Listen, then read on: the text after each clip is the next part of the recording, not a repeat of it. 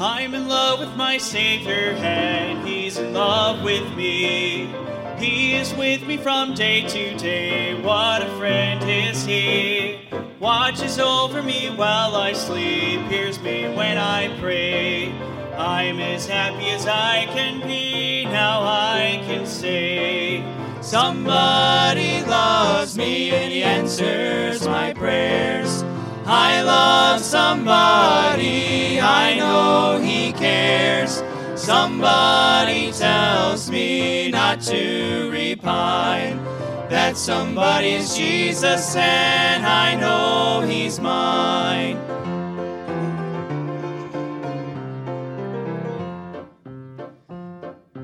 Then at last when our work is done, He will call us home to a mansion He has prepared, never more to roam. We'll sit down by the riverside, cares all passed away, and with never a pain to bear, what a happy day. Somebody loves me and He answers my prayers. I love somebody, I know He cares. Somebody tells me not to repine. That somebody is Jesus and I know He's mine. Somebody loves me and He answers my prayers. I love somebody, I know He cares. Somebody tells me not to repine. That somebody is Jesus and I know He's mine. That somebody is Jesus and I know He's mine. He is mine. I like that ending too. Wasn't that good? Amen. Well, amen. We're in our Bible Truth series, and again, Wednesday nights, we kind of move quick around here. A lot going on Wednesday nights, but we'll get through as much as we possibly can tonight. But we're in our Bible Truth series, and we're still talking about the King. And last time we gathered together, we talked about Judah, and we did a couple of things there, spoke a little bit about him, and just the wonderful testimony that he didn't have, but yet God used him in spite of it all, and then ultimately placed him in the line of the king. And we said that it began with Eve, continued with Shem, and then about 400 years later, God singles out Abraham. And from Abraham, we noted that Isaac and then Jacob, his son, would be the next in line. And from Jacob's son, of course, Judah was chosen, as we said, and that's how things ended. So Eve, Shem, Abraham, Isaac, Jacob, Judah. And now tonight I want to consider some of the unsung heroes that, could be overlooked by man, but are not overlooked by God. And I want to look at Rahab and Ruth tonight. I don't think we're going to get to both, but we're going to do our best, okay? But I want you to turn to Matthew chapter 1. We think about Rahab and Ruth, and man, I mean to tell you, they're obviously those that are mentioned in the line of Christ as we get into this genealogy in the book of Matthew. And it's just interesting to see the kind of people that God uses along the way to accomplish His work and will. And I believe that in and of itself is a blessing and encouragement. So notice what it says in Matthew chapter 1. As we read this genealogy, we'll just read through verse 6 tonight. The book of the generation of Jesus Christ, the son of David, the son of Abraham. Abraham begat Isaac, and Isaac begat Jacob, and Jacob begat Judas and his brethren. That's kind of where we're at, right? That's kind of how far we've gotten. And Judas, it says, begot Pharez and Zerah of Thamar. And Pharez begat Ezram, and Ezram begat Aram, and Aram begat Aminadab, and Aminadab begat Nason, and Nason begat Salmon. And Salmon begot Boaz, is what it is, of Rechab. And Boaz begot Obed of Ruth, and Obed begat Jesse. And Jesse begat David the king. And so we see as we read through this, we're going through this genealogy, we see a couple of names here that are somewhat brought out for us. As you look at the genealogy, you realize there's a couple things taking place. First of all, it ends up here, we ended up with Jesse, or should I say David. And of course it said that Jesse is his dad. So we have David, then we have Jesse. But then before him was Obed, his dad. So basically Obed was David's grandpa. And Obed was the offspring of Boaz and Ruth. And that means that Boaz and Ruth were David's great-grandparents. And Boaz was the son of Salmon and Rahab, which means that David's great-great-grandparents were Salmon and Rahab. So David has great-great-grandparents. One of them is Rahab, and he has a great-grandparent. One of them is Ruth, and these are two women that are mentioned in this genealogy, and it's kind of interesting that they are and their backgrounds.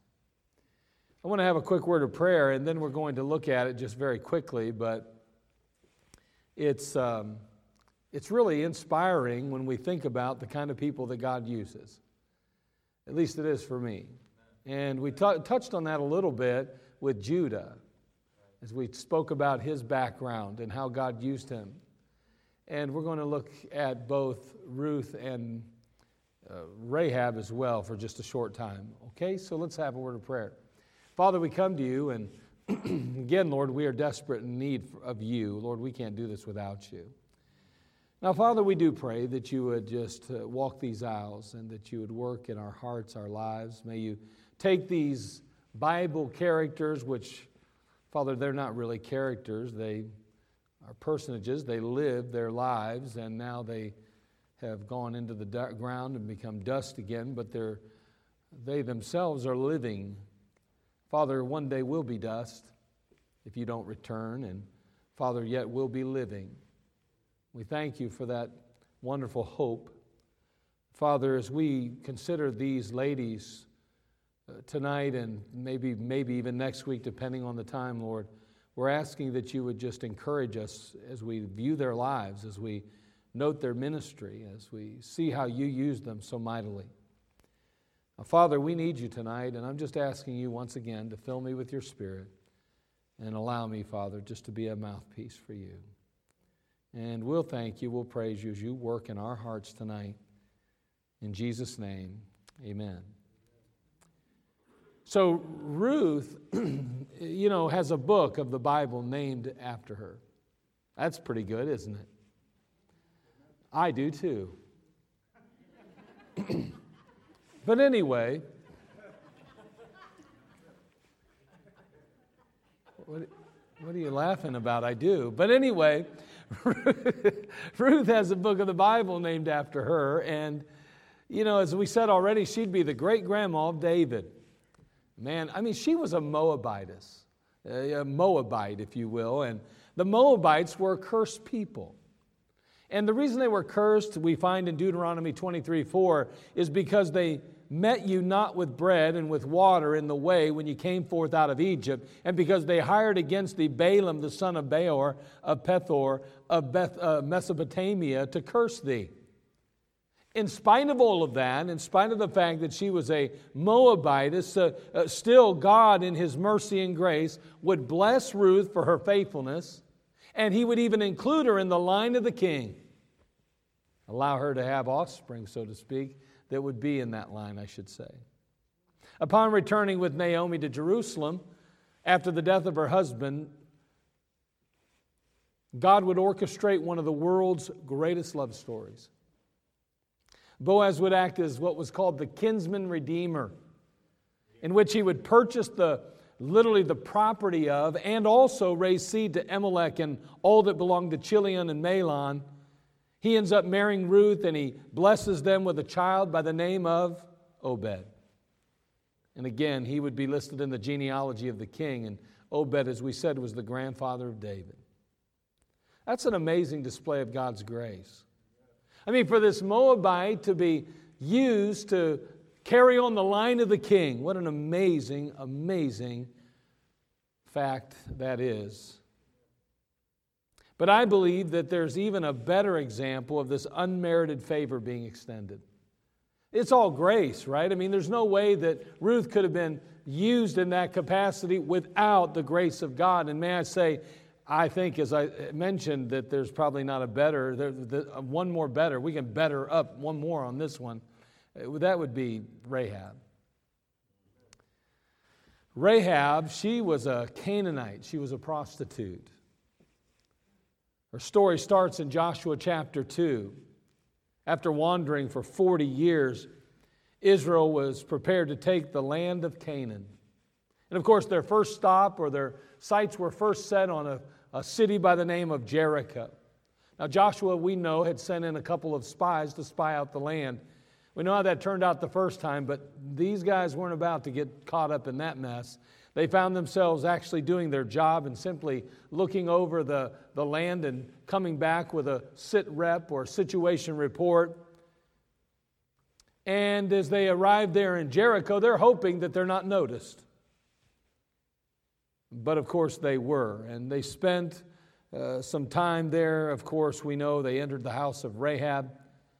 And her house was on the wall of Jericho. Unfortunately, as we said, they got kind of noticed, and as a result of that, the king goes and sends some troops there to Rahab to turn over the spies, and of course, she bravely hides them in piles of flax on her rooftop. Well, before it's over with, they leave her home, and that night, as the two spies were hiding out on the rooftop, she goes and gets them, and she makes a very bold claim, and she also makes a request. Turn, if you would, to Joshua chapter 2. And let's see what she says and then what she requests. Rahab the harlot. We have Bible stories about her, and in particular because of this particular event. But that is not the pinnacle of her Bible success or spiritual victory. That's not where it ends for her. But notice what she says in Joshua chapter 2, verse 9. And she said unto the men, I know that the Lord hath given you the land, and that your terror has fallen upon us, and that all the inhabitants of the land faint because of you. Joshua chapter 2 now, verse 12. Now therefore, I pray you, swear unto me by the Lord, since I have shewed you kindness, that ye will also shew kindness unto my father's house, and give me a true token, and that ye will save alive my father, and my mother, and my brother, and my sisters, and all they have, and deliver our lives from death. So right off the bat, in verse 9, she acknowledges the superiority of Jehovah above her own gods and above the gods of their land there. She makes that recognition. She understands that. She realizes that they're goners, so to speak.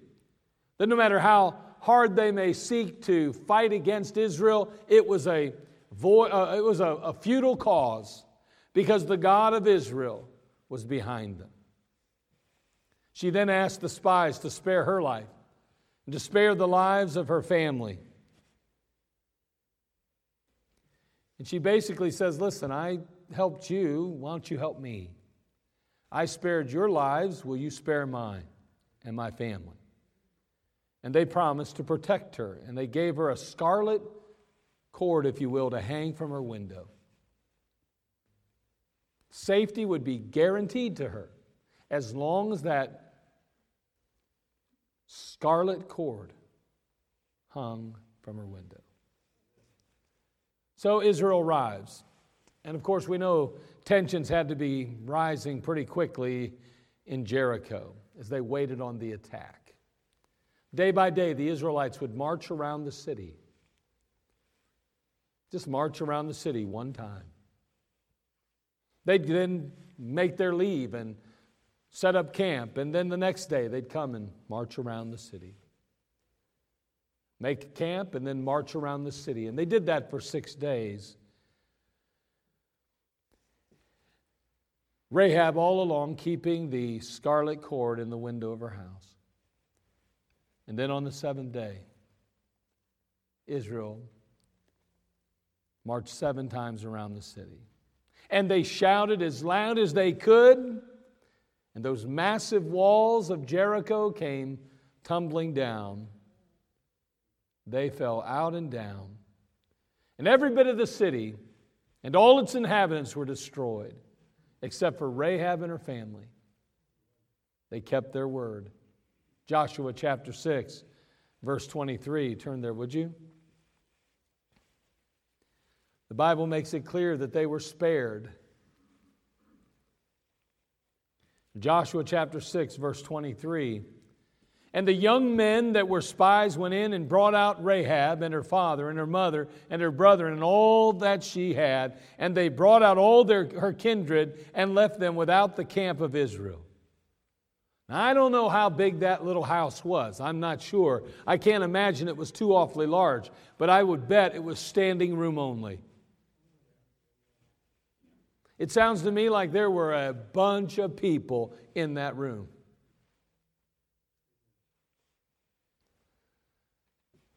God not only rescued Rahab and her family, but He would go on to place her smack dab into the center of Jesus' family tree.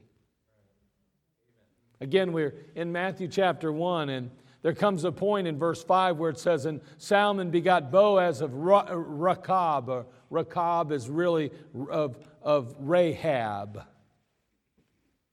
Man, if any human had been tasked to choose those that would be in the line of the king, I don't think they would have likely picked or placed a displaced Moabite or a morally flawed harlot in the lineup. I don't think so. So what lessons can we learn from Rahab, who is in the lineage of Jesus Christ? I'm going to share just 3 simple things very quickly, and then if we get through those, I got some other things, but we'll see where we get. Number 1, God saves those with a past. God saves those with a past.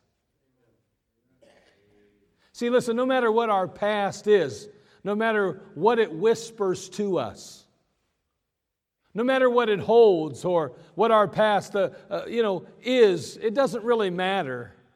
That's why Jesus was born. That's one of the reasons He came. Because of your past and my past. Because God knew we were sinners at the root, right? We're not really told the circumstances surrounding Rahab and her poor choices.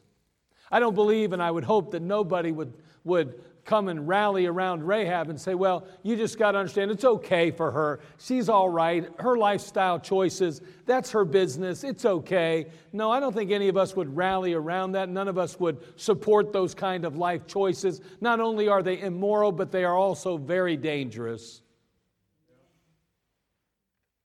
But we don't know what drove her to that place in her life. I mean, was she simply seeking provision on behalf of herself and her family? Had her past abuse, had some kind of past abuse in her life wrecked her self-image, causing her to stoop down to a way of life she felt deserving of? Was she morally void and thus thought little of it? No big deal. I'm not sure exactly. What whispers did Rahab hear? I wonder if she heard the whisper of condemnation, or possibly fear, or worthlessness. Maybe she heard continually too many mistakes, and had too many regrets, and too late for change. Isn't that how the devil works in our lives too? Reminding us all the time why we just can't. The good news is that no choice we ever make, no scars ever inflicted, no drink ever taken, no words that have been cast out of our mouths, or no body that's been misused can keep us from the saving grace of Jesus Christ. See, our past is never good enough to earn God's salvation, nor is it shocking enough to keep us from it. Isn't it funny? If we're not careful, we think we're shocking God, almost. You don't know where I came from. You don't know what I've done. It doesn't matter, does it? Now, it may matter to you and I. It may matter to human beings. It may matter to those who hear the story and say, man, that was a really wicked person. And I'll tell you honestly, after what they did, they need and deserve to go to hell. Don't think humans haven't thought those things, even Christians. But God doesn't think those things. I'm not saying it's right to think those things, but let's be honest. There are human beings who might wish that on someone. But God would never. See, our past is never good enough to earn God's salvation, nor shocking enough to keep us from it. And a good example of that is the Apostle Paul, huh? We think about what he did against God and the people of God, and yet the Lord Jesus willingly saved him. So first of all, God uses those with a past. But number two, God saves those with a past. Excuse me, I'm getting ahead of myself. And God uses those with a past. Number two, He uses them. Maybe you can nod, maybe you can even say, amen, when it comes to God saving anyone with a past. And most people in the Christian faith are excited to do so. But here's where we get stuck. Believing that God can use anyone with a past as well.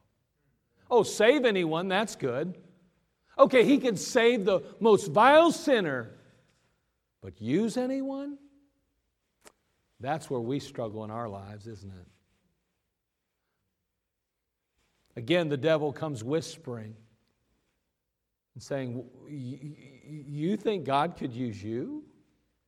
After what you said, after what you did, after how you've lived your life, after the way you've abused your body or those of others, you think God could use you?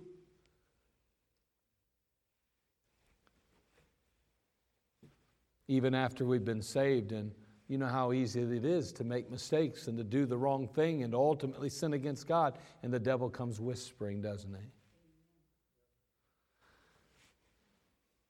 Rahab is proof positive that God can use anyone no matter what. God used Rahab mightily despite her past. In the first battle He used it to conquer, in the first battle used to conquer the promised land, God used Rahab to save the spies. He used her to save those spies. He used Rahab to save her family. He used Rahab to shape the character, the faith, and the godliness of a son by the name of Boaz, who would ultimately rescue a young Moabite widow by the name of Ruth. He did that. I got to believe that Rahab was probably the best qualified to instill the kind of love and forgiveness and acceptance in a son that would ultimately meet a Moabitess. He'd look back and say, well, my mom was And don't think he probably hadn't heard that a few times in school. But yet Mom was such a wonderful woman. Mom was such a wonderful, we would call it Christian today. And he thought, God can do anything with anyone. Ruth the Moabitess is turned down by the closest kinsman redeemer. But Boaz says, oh, not me. I'll take her. I'll be glad to be her husband because I know what God can do in a life.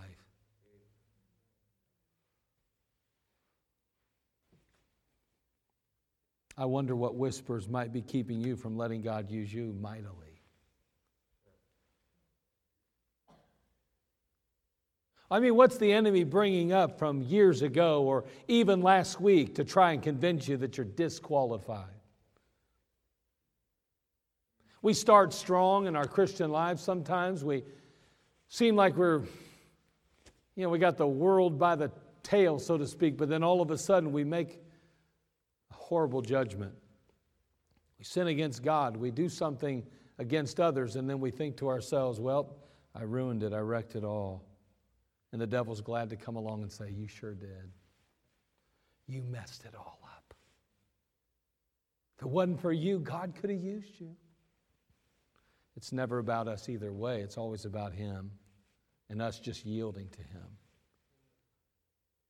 Have you given the devil ground that Jesus has already taken?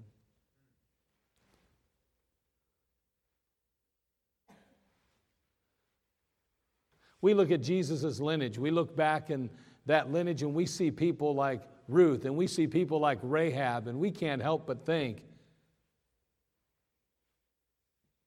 God's super powerful and He's able to do exceeding abundantly above all that we ask or think. See, God, He saves those with a past. He uses those with a past.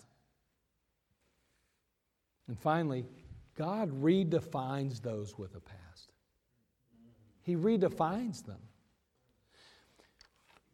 As we read the scripture here just a few moments ago, the scriptures mention Rahab in the genealogy. She's most often referred to as Rahab the harlot. Throughout the Word of God, normally harlot's somewhere around when her name is mentioned. But not in Matthew's genealogy, it's not. And Solomon begot Boaz of Rechab, or Rahab.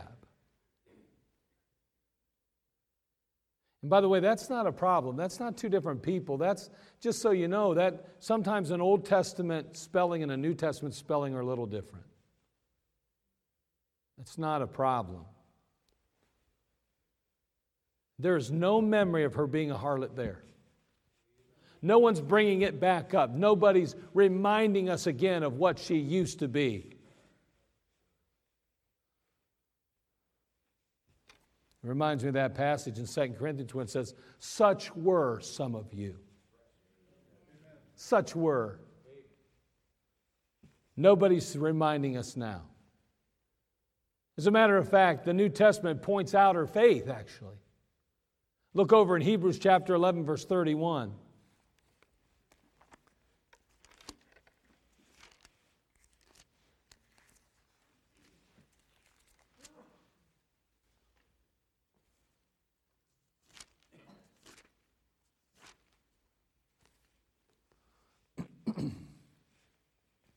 It says, by faith, chapter 11, verse 31 of Hebrews, by faith the harlot Rahab perished not with them that believed not, when she had received the spies with peace.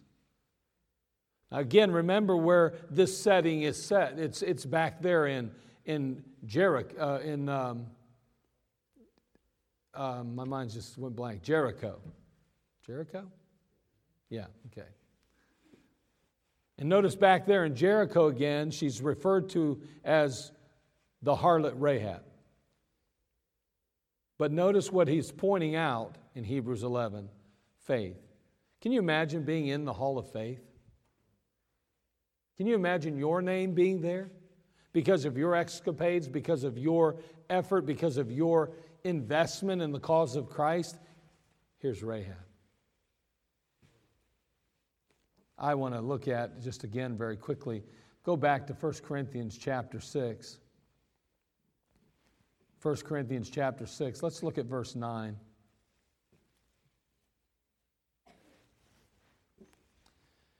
Again, as I think about this passage, I can't help but think about 1 Corinthians chapter 6. It says in verse 9, know ye not that the unrighteous shall not inherit the kingdom of God?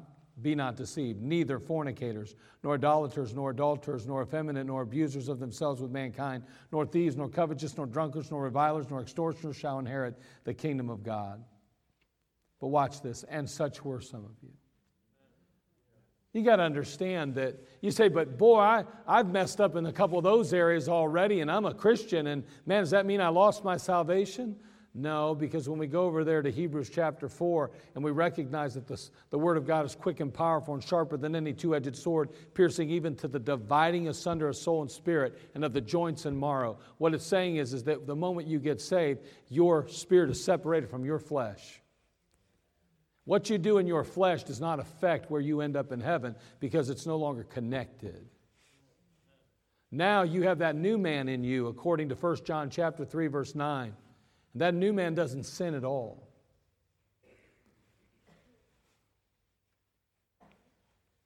But in this case, he goes on to say, and such were, he says, nor thieves, nor covetous, nor drunkards, nor revilers, nor extortioners shall inherit the kingdom of God, verse 11. And such were some of you. He's talking to the Corinthians. They were doing all these things. They were a mess. They were a mess. You don't even want to take church doctrine out of the book of Corinthians because they were such a mess. They're not a good example of what a New Testament church is. They were so messed up. And he says, such were some of you. But ye are washed, but ye are sanctified, but ye are justified in the name of the Lord Jesus and by the Spirit of our God. I don't know about you, but that sounds pretty good to me. I go from being all of this mess to being all of this in the eyes of Christ. Justified and sanctified and all these wonderful things. And Rahab the harlot was no longer the harlot anymore when we see her name listed in this genealogy. God had redefined Rahab from a fallen woman to a chosen woman, from a bad girl to a bride, from a mess to a mother, from a prostitute, and this is a big word, you'll have to look it up if you have to a progenitor of the Messiah.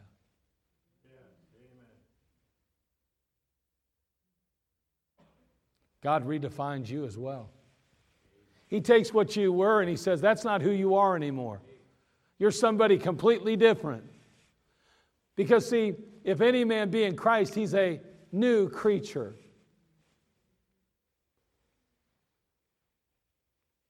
He redefines us.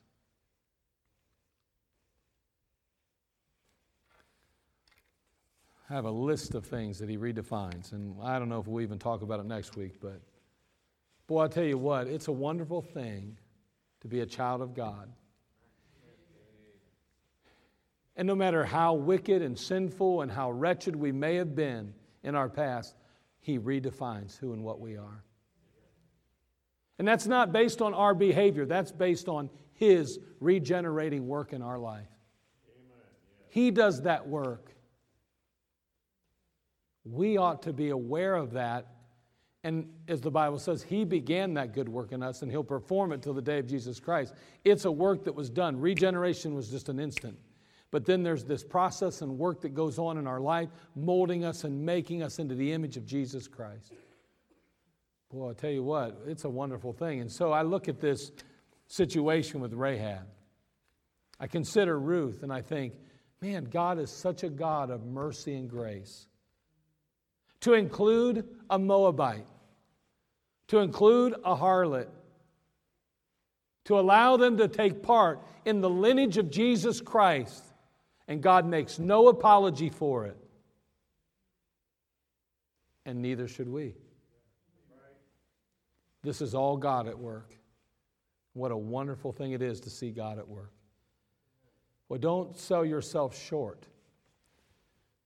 Don't allow yourself to use excuses that the devil gives you for not being everything God intends you to be. We must live up to our potential. We must do our best to be everything God intends us to be. There are Gideons in the crowd tonight. Where will you be in a year or two? Will you still be hiding in the background, concealing the harvest? Will you be tearing down the idols of Baal and defeating the enemy as God intended? Are there some mighty men of valor in our midst tonight? I got to believe there are. But I believe that many mighty men of valor will never, ever catch a glimpse of what they could be because they're listening to the whispers of Satan. And they're unwilling to pay the price.